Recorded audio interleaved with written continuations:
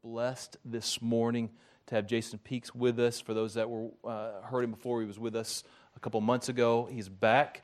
He is, for those that don't know him, he is the pastor of campus ministry at Regent University, and I'll guarantee you will be blessed and stirred up by his word today. So please come, Jason.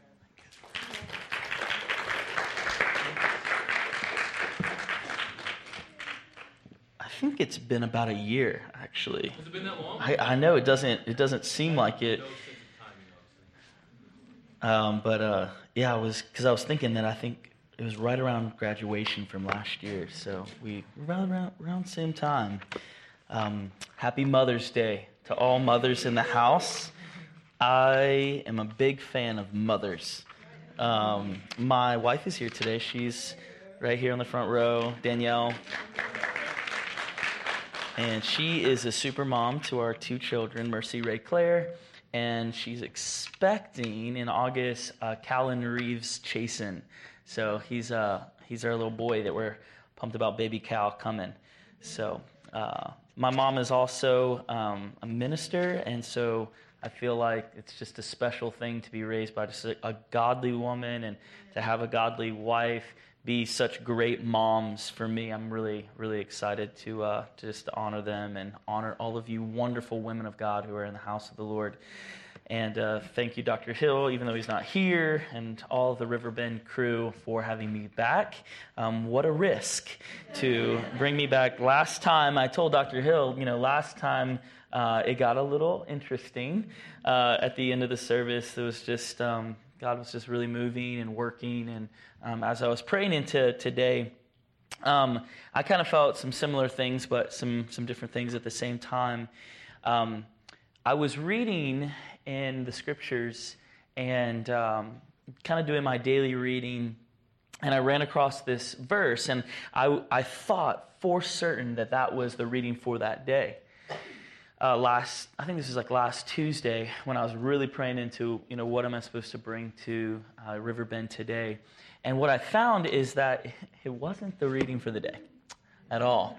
It was Friday's reading. Somehow I read Friday's reading on Tuesday, and I felt like that was some strange confirmation that I was doing the right thing. And then Dr. Hill had said, hey, I really think you're supposed to do something while you're here. And I was like, I don't know. And then the chapter basically says it. So there was just like all these kind of prophetic moments surrounding this message.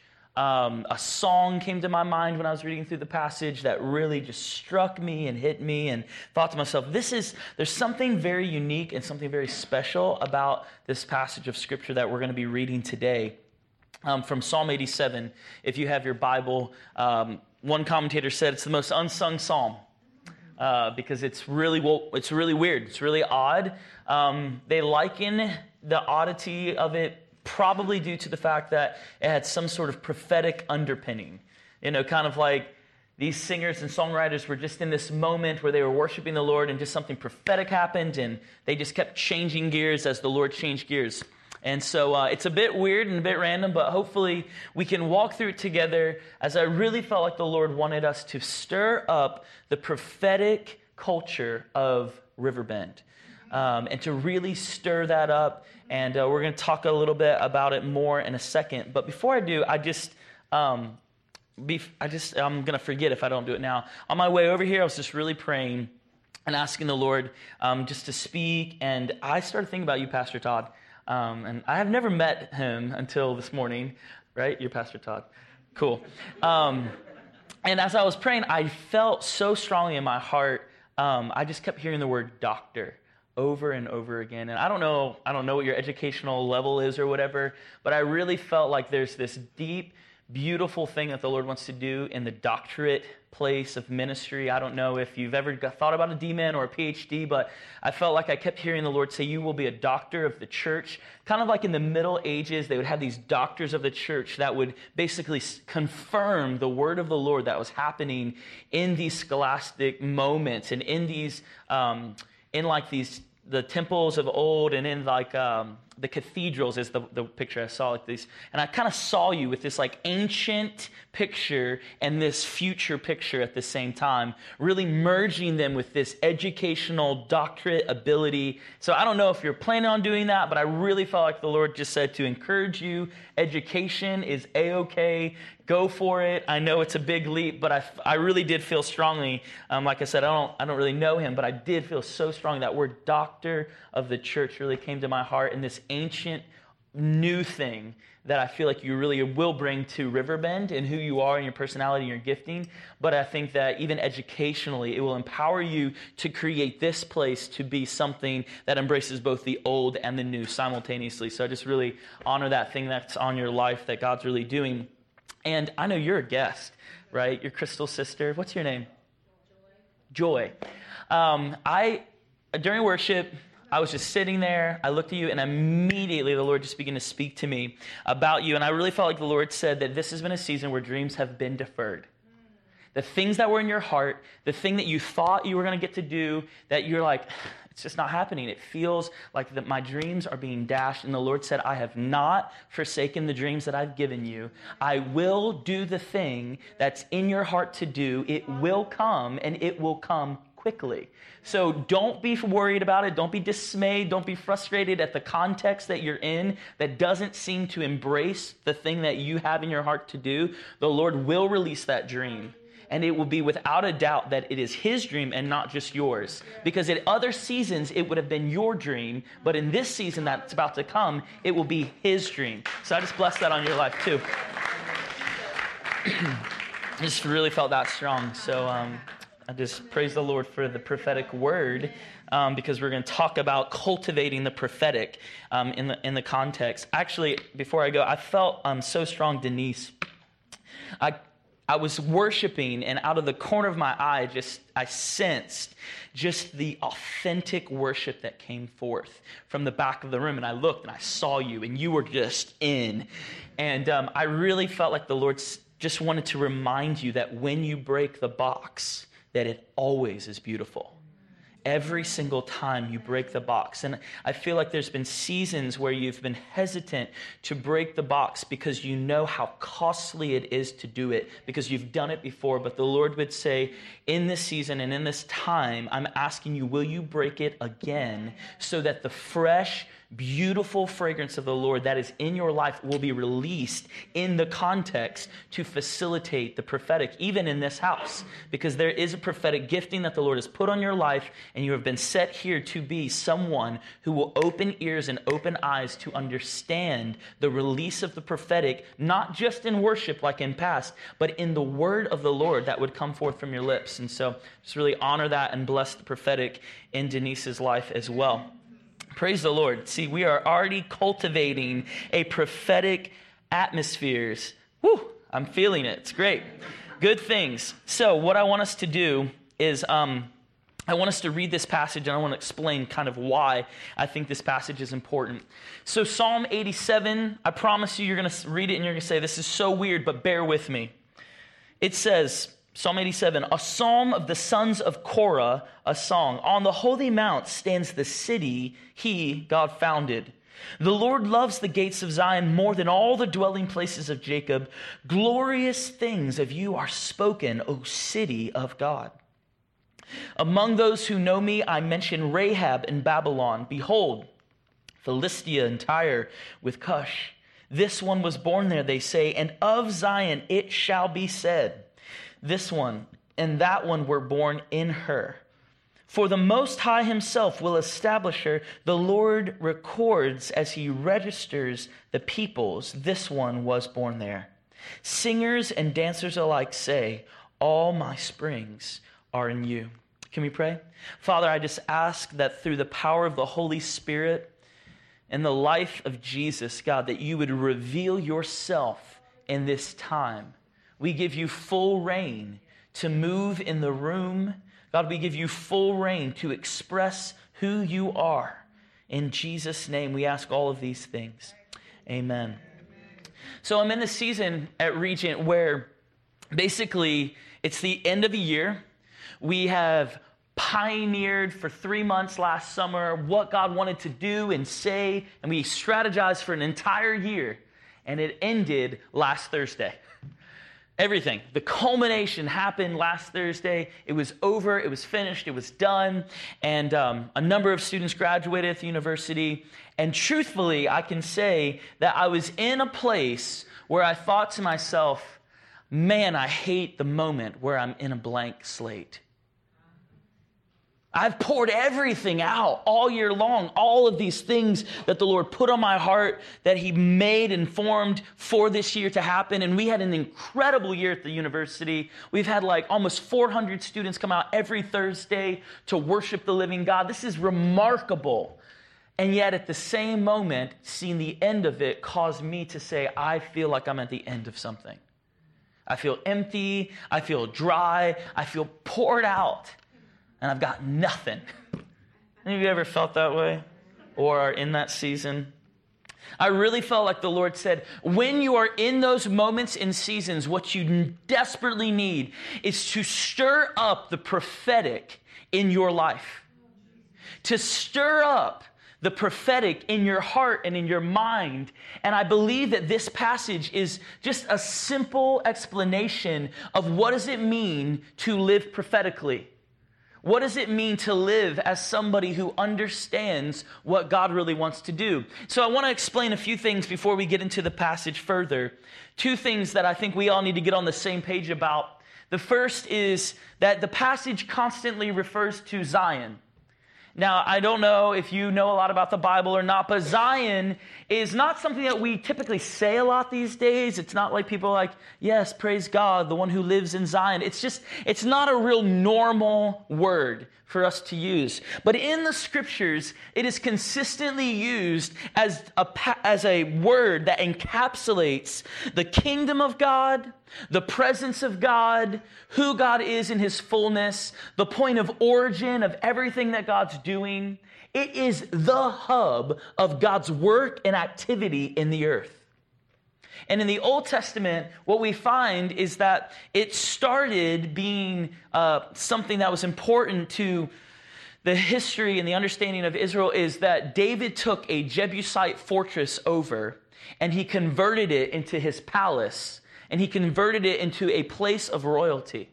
And then his son, Solomon, built the temple of God, and then the temple of God was added to this picture of the idea of Zion. So when we think and talk about Zion today, what I want you to think about is this idea of that it is the city that God dwells, it is the culture of who God is, it is the place where he is working from, it is the hub, it is the mothership, it is the motherland, it is the place where God is moving into the earth.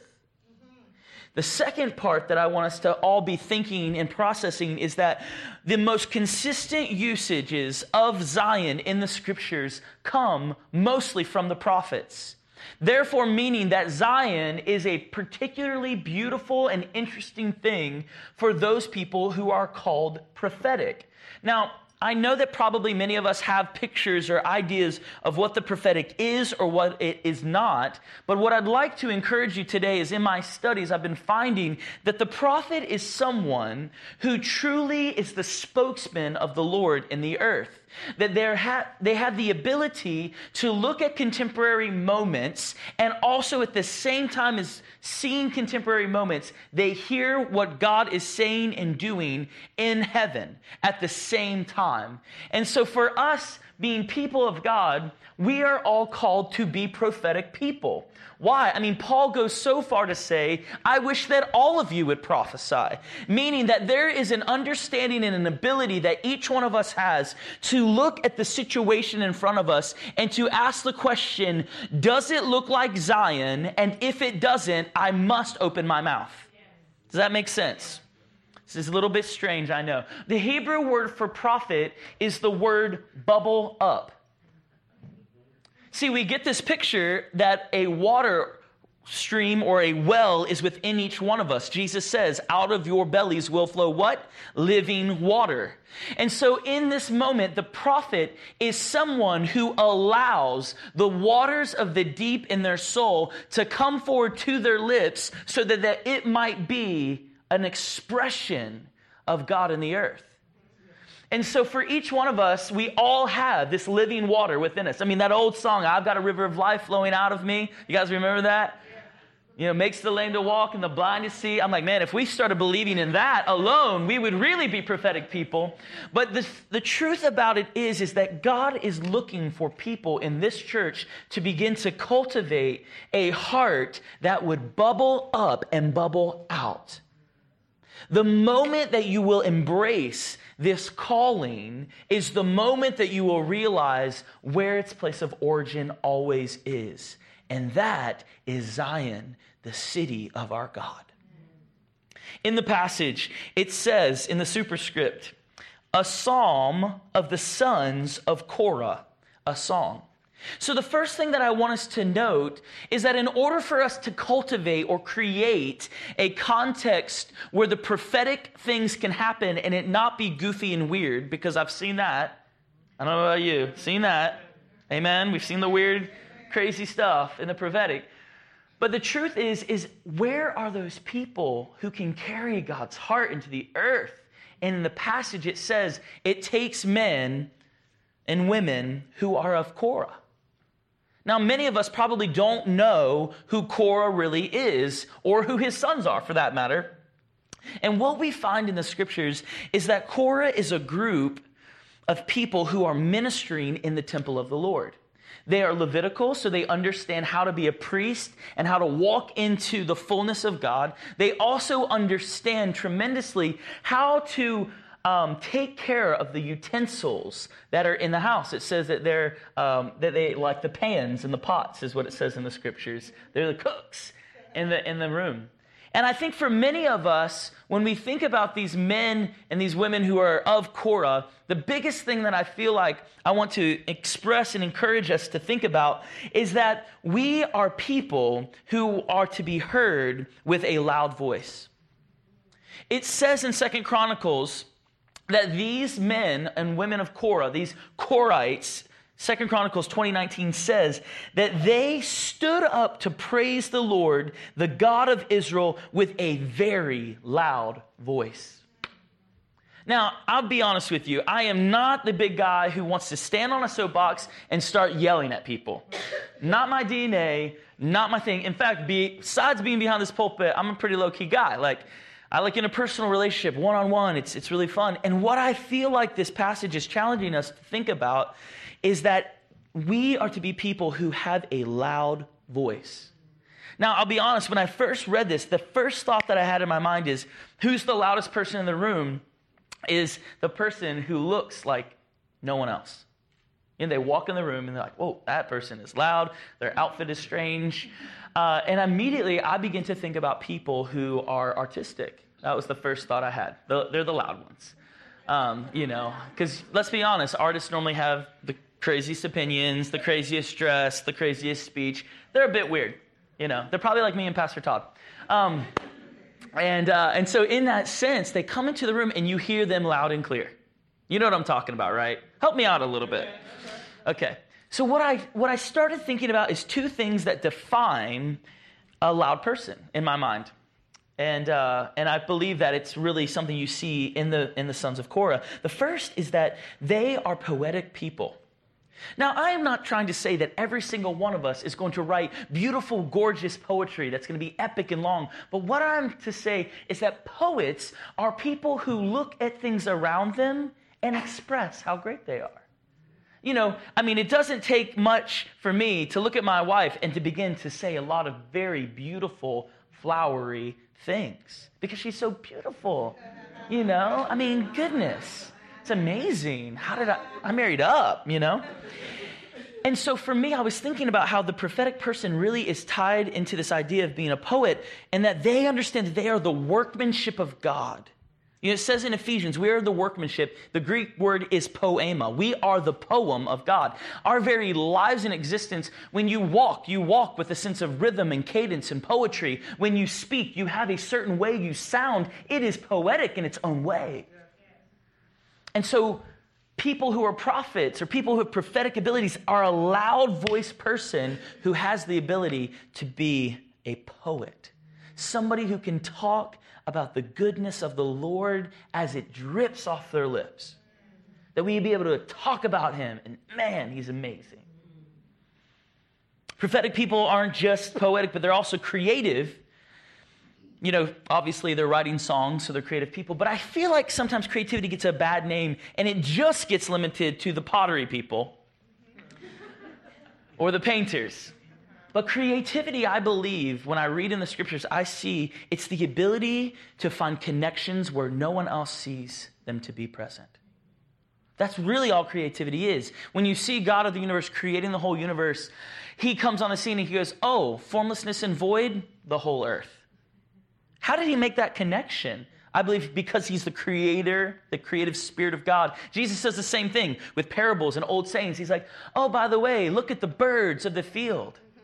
No one's clothed like they are. They loud too. Look at this mustard seed. It's just like the kingdom. See, that's making a connection to a supernatural reality with a natural thing. It's making a connection. That's what prophetic people do. That's what the sons of Korah do in this passage, because you see that they say things like, oh, the holy mount stands the city of God. Well, God doesn't really live on top of a mountain. See what I'm saying? But it's poetic and it's creative. It's making them have this picture in their mind of what things look like. The second thing that we are as prophetic people who are, making, if we want to create a prophetic culture, we have to be these people, is that we have to know God and his ways.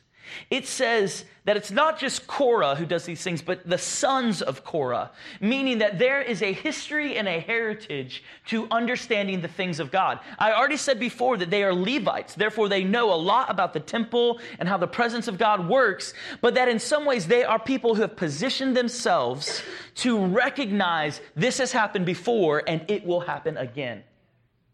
See, that's another part of being prophetic, is that you have to know that the way God has worked is the way he will continue to work. It might look different, but it's the same redemption, the same salvation, the same desire in his heart every single time. I love that in the passage it says that these men are people who bought into being doorkeepers. You find out in other passages in Scripture that those men of Korah, they are the ones who stood at the door. They are the ones who are able to make known the ways of God. When you come into this building, if there was a man of Korah here, he would say, oh, well, the bathrooms are over there, and the children's ministry is over there, and the sanctuary is here. He is going to help you get where you need to get in the situation. That's exactly what the sons of Korah do in this passage, because clearly they were people who already knew the way for themselves. And now their desire was to show it to someone else. Lastly, prophetic people are concerned with being a vehicle to get people to God. Particular notes about these people in the scriptures, it says that they are those who love the gates of Zion. See, the gates are this beautiful place in the ancient Near East where basically everything happens.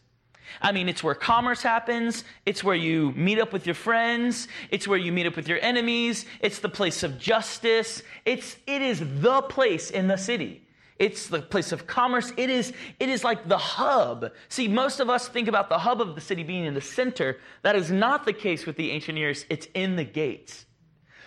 The men of Korah, it says in the scriptures that they realized that God loves the gates of Zion, that he loves the places that are access points for people. Prophetic people are always looking for a way for you to get closer to God. It doesn't matter if it's in their words, actions, or deeds. Their whole desire is to say, my life is a gate. I want to get you to God. Closer, further, farther than you thought you could have been. Even this morning, if you think about what happened in the room, it's like all I was trying to do is be like, I'm building a bridge, Joy. Just jump across me so you can get to what God wants to do. Like, really just putting myself out there riskily to say, I'm willing.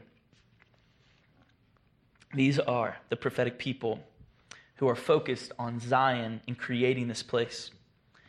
The culture of Zion takes the people to kind of establish it and facilitate it, but what it really also takes in the middle of it, we talked about the gates, but now we need the middle of it, is it needs the presence of God. See, it is no good for us to live our lives, whether it's in our prayer closet or if it's in our business meeting, if we do not have the presence of God. See, the prophetic culture says that God's presence is the most important thing that there could possibly be in our lives. When you see it in the passage, it says in verse 3, glorious things of you are spoken, O city of God. Meaning that this city, this place is important to God. See, it's not just about God doing stuff, but it is so much about place. We forget it, we neglect it, but God always comes in a place. He comes in garden, right? He comes throughout history, through people. He comes in Jesus. I mean, he's always in a specific place and at the same time, always in every place. I love it because it says, glorious things have been spoken of you, O God. This is definitely like a prophetic statement where the sons of Korah are going, guys, you don't even know the glory of the city of God. If you were to go to the city of God today, I would tell you that glorious things everybody's talking about there. Now, what is glorious things? The word glory is the Hebrew word liver. How many of you guys knew that? Yes? A few of you? Probably not. The reason why glory and liver are connected is because in your body, inside of you, the heaviest organ is probably not the pectorals, bro. Sorry. But your liver is the heaviest organ of your entire body. So when you start talking about somebody's glory, you mean that you get up, you're so up in them that you are in the heaviest part of them, the weightiest place, the deep core of the being of God. And for us, what would happen if we started living our everyday life so concretely bought into the heavy place of God? That when we walked and when we moved and when we lived, we would be cored in God's middle. It says in the passage, holy mountain stands the city he founded. God founded this holy mountain in the city. That passage is telling us that this weighty, glorious presence has to happen in a specific locality. I believe it's Riverbend today. That God's desire is to so show up here that his glory, his liver, his heavy weight would be so present here that when people leave, they would say, glorious things happened in church on Sunday. And people would say, what's glorious things? And you're like, things I couldn't even begin to tell you about because they're so wonderful. See, I think it's interesting that in this passage, he talks about God wanted his mountain to be the place where Zion is. See, a lot of times we don't really get these pictures because in the Hebrew, there's this understanding that when you go up, it means you're closer to the heavens, which means you're closer to the gods. You know, there's other religions, not just Christianity. And so they think that when they go to the highest place, they are literally like on the seam between heaven and earth. Prophetic people say, I will find the place that is the seam between heaven and earth. Maybe it's a specific location like my prayer closet. Maybe it's a church service every week. Maybe it's when I go out on a walk in nature, I find that seam between heaven and earth. It's like when you look at the horizon with the mountains on top of it, it's like the heavens, the sky stops at the top of the mountain. Where are those places of horizon? And God says, that's where I want to meet you. I don't need you to fly. I just need you to go as high as you can. Yes, the passage also says that you can't just stop there because that's the easy part. It's just to find that high place for your own life. Yes. That it also is to look like that presence being constantly extended beyond that one specific location. location. Truth is when you leave here, you are all going to go in different directions. The passage says the exact same thing. It says, among those who know me, I mention Rahab, Babylon, Philistia, Tyre, and Cush. Now, these do not mean anything to us because we don't live in the ancient Near East. But for the people of that day, the first thing that's interesting that it says is that God says he knows these people. This is the intimate kind of knowledge that means that you have a personal relationship with. The first person in this list is he says, the kingdom, the Zion picture that you have of being on the top of the mountain must extend. And let me tell you the first place it extends to, Rahab. Ancient word for Egypt. If you are a Christian, you know that Egypt is never a good place. It's the place of slavery. It's the place where we're in bondage. It's the place God wants us to get out of. But in that place, Zion is there too. Someone in Zion has moved from Zion into the west, into Egypt. It also says Babylon, another nation that enslaved and tortured their people. God says, oh, by the way, in Babylon to your east, know that there are those who have been birthed in Zion. They are just like you, even though they're in a different place. Tyre is in the north. It's the men who basically are merchants and men of commerce going for power and strength and might. And God says, even in the north, with those people, the ruthless people, I am with them. Zion is there too. Zion is in the south, in Ethiopia. In that moment for them, that's like the deep south. It's so far away from where they would possibly think is possible that God could be. And God shows up in Cush, which is Ethiopia.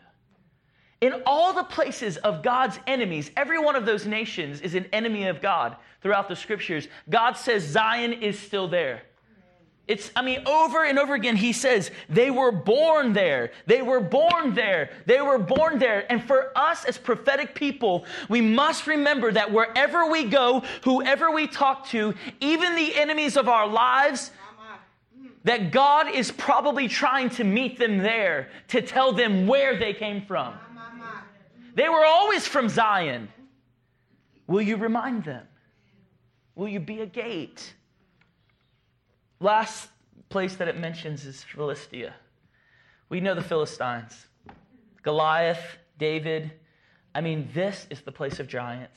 The truth is the people closest to you, the people who are right beside you are normally the most difficult people to believe that God is in the midst of. It could be the big giants of your family. It could be the big giants of the people you work with every day. The truth is Zion is there too. The presence of God is not just local, and it's not just moving out of Zion. But it also says that the prophetic presence is something that is to be both remembered and forecasted. See, for many of us, we didn't see or caught the moment that it says that the Lord establishes it because he records as he registers these people. See, there are many people before you even came into this place who have been recorded as being from Zion, and there will be many more. God will remember every single time his presence showed up in the past and will continue to do it in the future. See, there's something about prophetic history and salvific history that when we look at the story, God does the same thing all the time.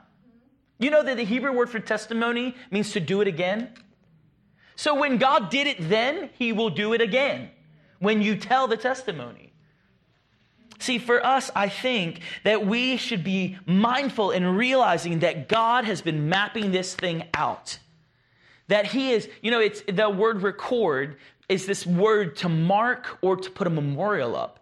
He will build a whole memorial to remind you of the places that Zion is, even when you forget it.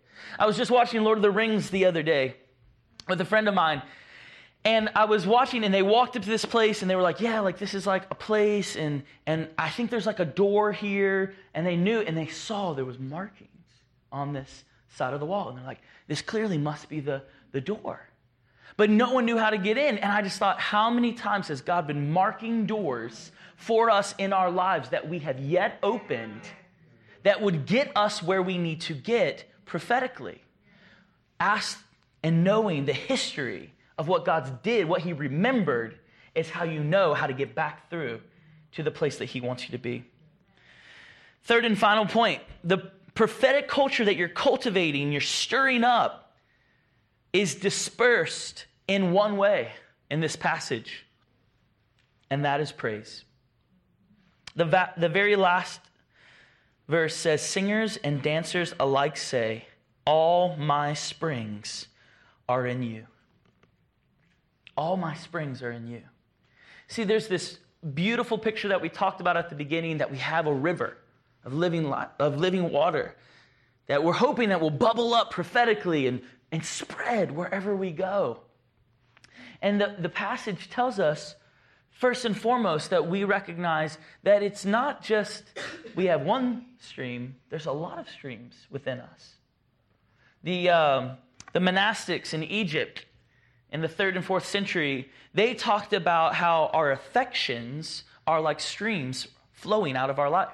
So I have an affection for my wife, I have an affection for pizza, I have an affection. All of these things, these desires that flow out of my life cause me to be torn in many directions. I'm pulled, I got to go to work, but I want to play with my daughter, Mercy. I'm pulled.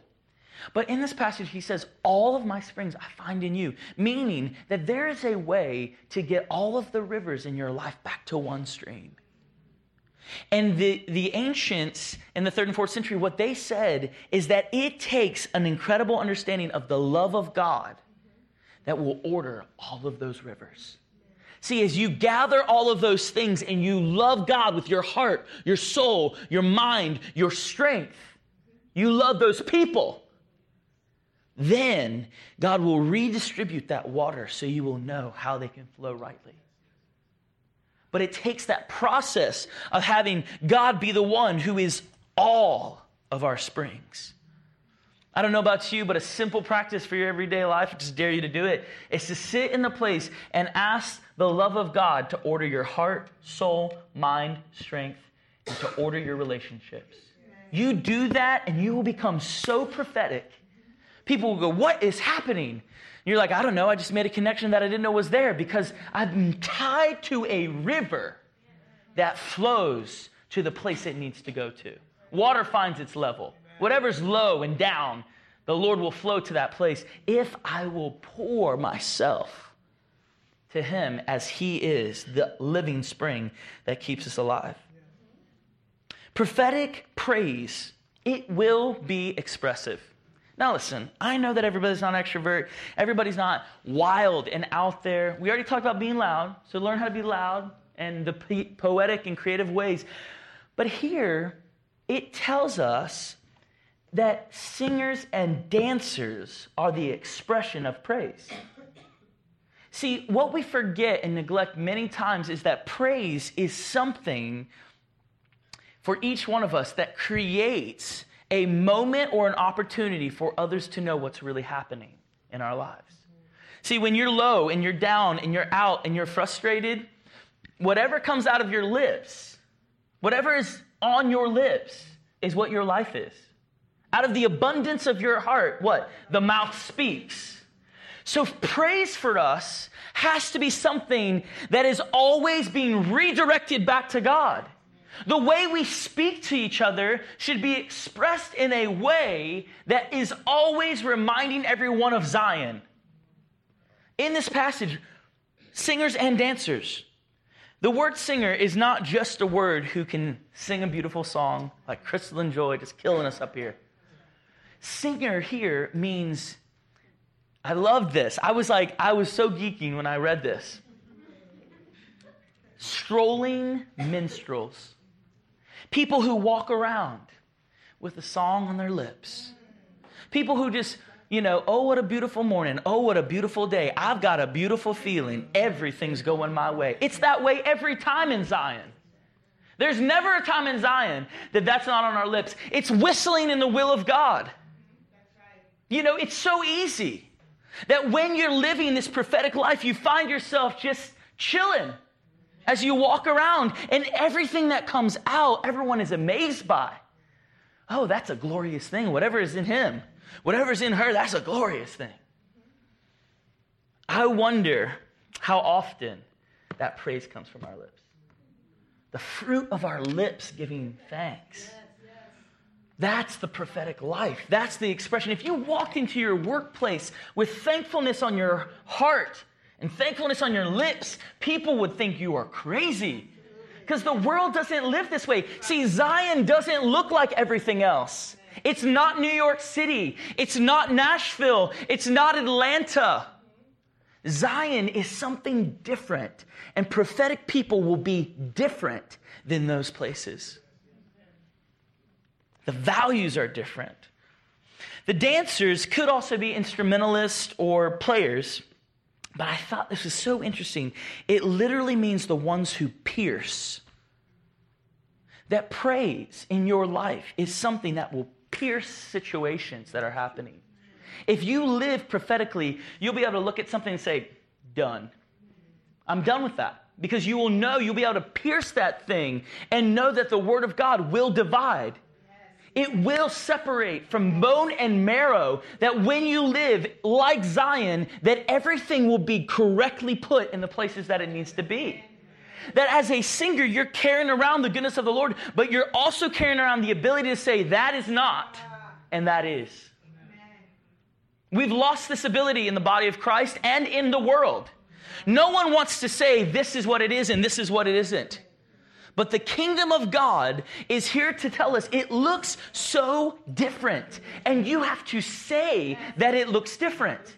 When you think about Jesus' Magna Carta, the moment that he's expressing the kingdom so explicitly, Matthew 5, on the Sermon on the Mount, he says things, blessed are the poor in spirit. I don't know about you, but I'm ready to walk into situations and see people who are acting like they've got a whole lot going for them and say, you know what? It's about poverty in spirit that I will live. And what happens when I'm poor in spirit? I get everything in the kingdom. What happens when I'm pure in my life? I will see God on the mountain. These kinds of things are contrary to the cities and the urban places of the world. And we, as prophetic people, must not hold our lips back. Now notice that in the passage, it doesn't say criticize, critique, and be frustrated and post a whole bunch of stuff on Facebook about what you disagree with. Notice this. What it does say is that your life will be a spring and everything else will be watered by it. Will you water? Will you bring life into the situation, or will you just bring more death, which is not Zion? Lastly, if you live from this place of praise and you're finding yourself being wholehearted, all my springs are in you. And I know that singers and dancers alike will express this and show this in the earth. I will remember where I was born. I was born for Zion. I am not a citizen of this world. I am a citizen of a kingdom. I am allegiant to a king that is unlike everything else. It's so interesting that in the passage, I love this. This really, really blew my mind. It talks about this idea that these are those who have been born there. This is this idea that praise will always reveal the Father. Because if you've been born in Zion, it means you know who you came from, the Father. So praise that comes forth, praise that breaks out, knows the origin is always the Father. And if there's any other father, praise will not come forth. Because he is the Father of life. There is a father of lies. Not of life, but of lies that you can buy into. But I believe that prophetic people will realize I have been born of the Spirit of God. I've been born from the Father. I am like him in all of my ways, and I will show forth the Father in this. Because it says this word springs is so beautiful in the Hebrew. That the word springs is the place of the eyes, meaning that you will be able to see everything in your eyes of who you are and where you're from. It's like that adage you hear all the time, the eyes are the windows to the soul. I would say that your eyes will be a picture of what the kingdom looks like. Your eyes will show the reflection of the one who you've been looking at. Your eyes are literally going to reveal who is the one who lives in Zion. And I just believe that in order for us to make our slate something that's not empty, not dry, we need to see something again. We need to go back to Zion. Maybe we forgot, there's moments in Scripture where the Lord says, gather my people back to Zion because they've gone out. It's always the place of going out, but gather them back so that they might get it again. And I believe for us today at Riverbend, that is what the Lord is trying to say. Will you come back to get the perspective of the Father on the situation? In order to be people who will be prophetic, you have to be somebody who postures yourself to be in the door. To be the one who's willing to be like the sons of Korah. You have to be the one who recognizes where you came from. The presence of God is where you were made and fashioned and formed before you were even in your mother's womb. He knew you in the presence of God. And then when you begin to express that in your praise, it changes everything in the context that you're in, both specifically and globally. That God is asking us, will you reveal who I am through your praise, through your life, through every part of you? Will you be able to say, all my springs I find in you, God. I don't find a stream from my financial situation. I don't find a stream from all the people that I know. The wealthy, the powerful. That's not where I find my springs. I find my springs in the one who made heaven and earth. The one who created all things, who fashioned me in his image and likeness. When we live that way, everything changes. You're no longer dry. You're no longer empty. You're no longer a blank slate, but you see the picture of Zion and you say, I want to live there and live like it. We become a portrait of Zion in the earth that can impress the kingdom upon every person who we come in contact with. I love this idea, this wellspring, this origin of the water. It says in Psalm 46:4, this is my closing point, and then we're going to do something active. Psalm 46:4 says, there is a river whose streams make glad the city of our God. There is a river whose streams make glad the city of our God. I don't know about you this morning, but I believe that there is a river that God wants to blow and flow into this place that would make you glad again. That would bring a sense of rejoicing, that would be able to say, all of my springs I find in you, every single one of them, all of my springs. I will rejoice and be glad in this. Today is the day. Today's the day. So what we're going to do, we're going to activate this word. Praise is a highway back to the throne of God. We're going to just sing a song together. And I want you to respond to the word of the Lord and recognize that you're called to be prophetic people. Called to be people who would recognize the river, recognize what God is doing in Zion. And I want to encourage you to act on your praise. Don't just sit unless that's what you do. Lift your voice, raise your hands. Express the praise of God in this place. And we believe that God is going to recreate Zion for us right now.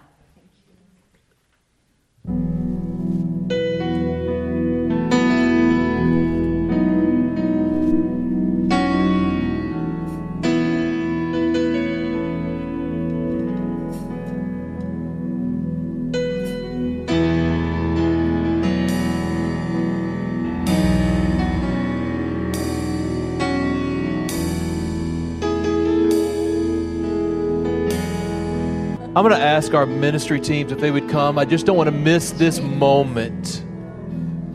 I'm going to bless you in a second, release you, but if you need prayer, I want to make sure you don't walk out of this place without receiving an agreement in an area.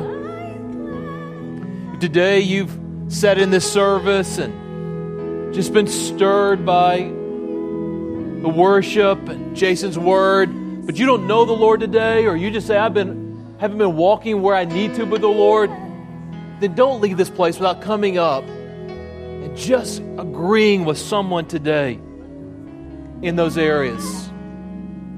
I want to bless you today as the prophetic people of God. I want to bless your spiritual ears.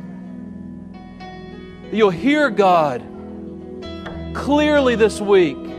And where there's been confusion and where there's been uncertainty, I just bless you today with clarity and wisdom that you'll hear clearly from the very voice of God. I bless your spiritual eyes. Scripture says that the pure in heart shall see God. I bless you to be able to see the movements of God in and around your life this week. I bless you with the boldness and the courage to declare the praises of God, to declare the word of God, to declare the heart of God.